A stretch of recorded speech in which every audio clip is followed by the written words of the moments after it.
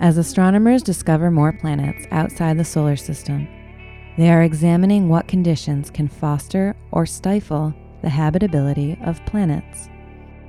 A new study suggests that X-rays emitted by a planet's host star may provide critical clues to just how hospitable a star system could be.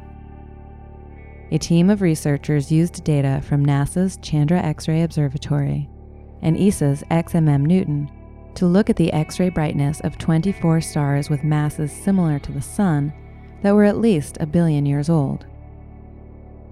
Since stellar X-rays mirror magnetic activity, X-ray observations can tell astronomers about the high-energy environment around the star.